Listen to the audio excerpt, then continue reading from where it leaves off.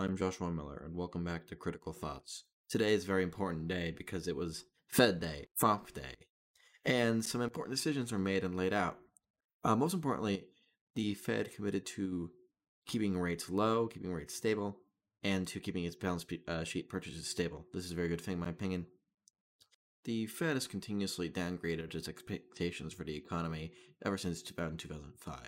So we really do have a lot more room in the economy to go expansionary. And I don't expect the need for a rate hike in anticipation of inflation until we really see this economic growth. Now, in the converse of that, the Fed did really raise its economic growth figures, both its GDP figures and its unemployment figures and its PCE figures.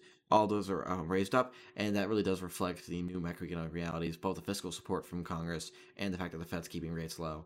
And the last thing which happened was on the dots plot. There is a group of hawks emerging, who are predicting raises in interest rates in 2022, 2023. And what that might reflect is that there's going to be expectations that AIT will either be a successful framework or will be unsuccessful. Really, it'll either be successful and it'll raise inflation and they want to bring it down, or it'll be unsuccessful and it'll cause an unstable growth in inflation and they'll want to have to bring that down too. My prediction is that we won't even get inflation. Inflation figures are actually going to be below 2% according to the Fed again. I don't think we're going to get inflation higher than that. I think inflation's stuck down low, and the Fed isn't really showing its commitment to AIT or showing its commitment to raising inflation. So I don't think that we're going to see any sort of inflation. Really, it's an expectations game. The Fed. It's all in the Fed's court. The Fed's going to decide if we're going to have inflation or not, and they aren't saying that they're going to have inflation. So, in all regards, we're not going to have inflation. Some other interesting things about FOMC Day, which is that they are sort of committing to a level target. They are moving towards level targeting, and I think that we are going to have an increasing shift in the Fed's thinking and people the Fed's thinking towards level targeting, towards forecast targeting, towards thinking more about markets. They're thinking more about finance. When making their decisions and a little bit less on historical aggregates, they are tossing all these historical aggregates to the wind, which is good, in my opinion. So on the whole, this is pretty successful of a Fed Day, though.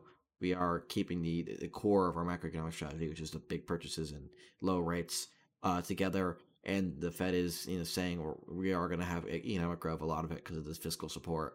And hopefully it'll provide encouragement for that further fiscal support. But at the end of the day, even these hawks are trying to scare us a little bit. But things are looking up in terms of the macroeconomics in the United States.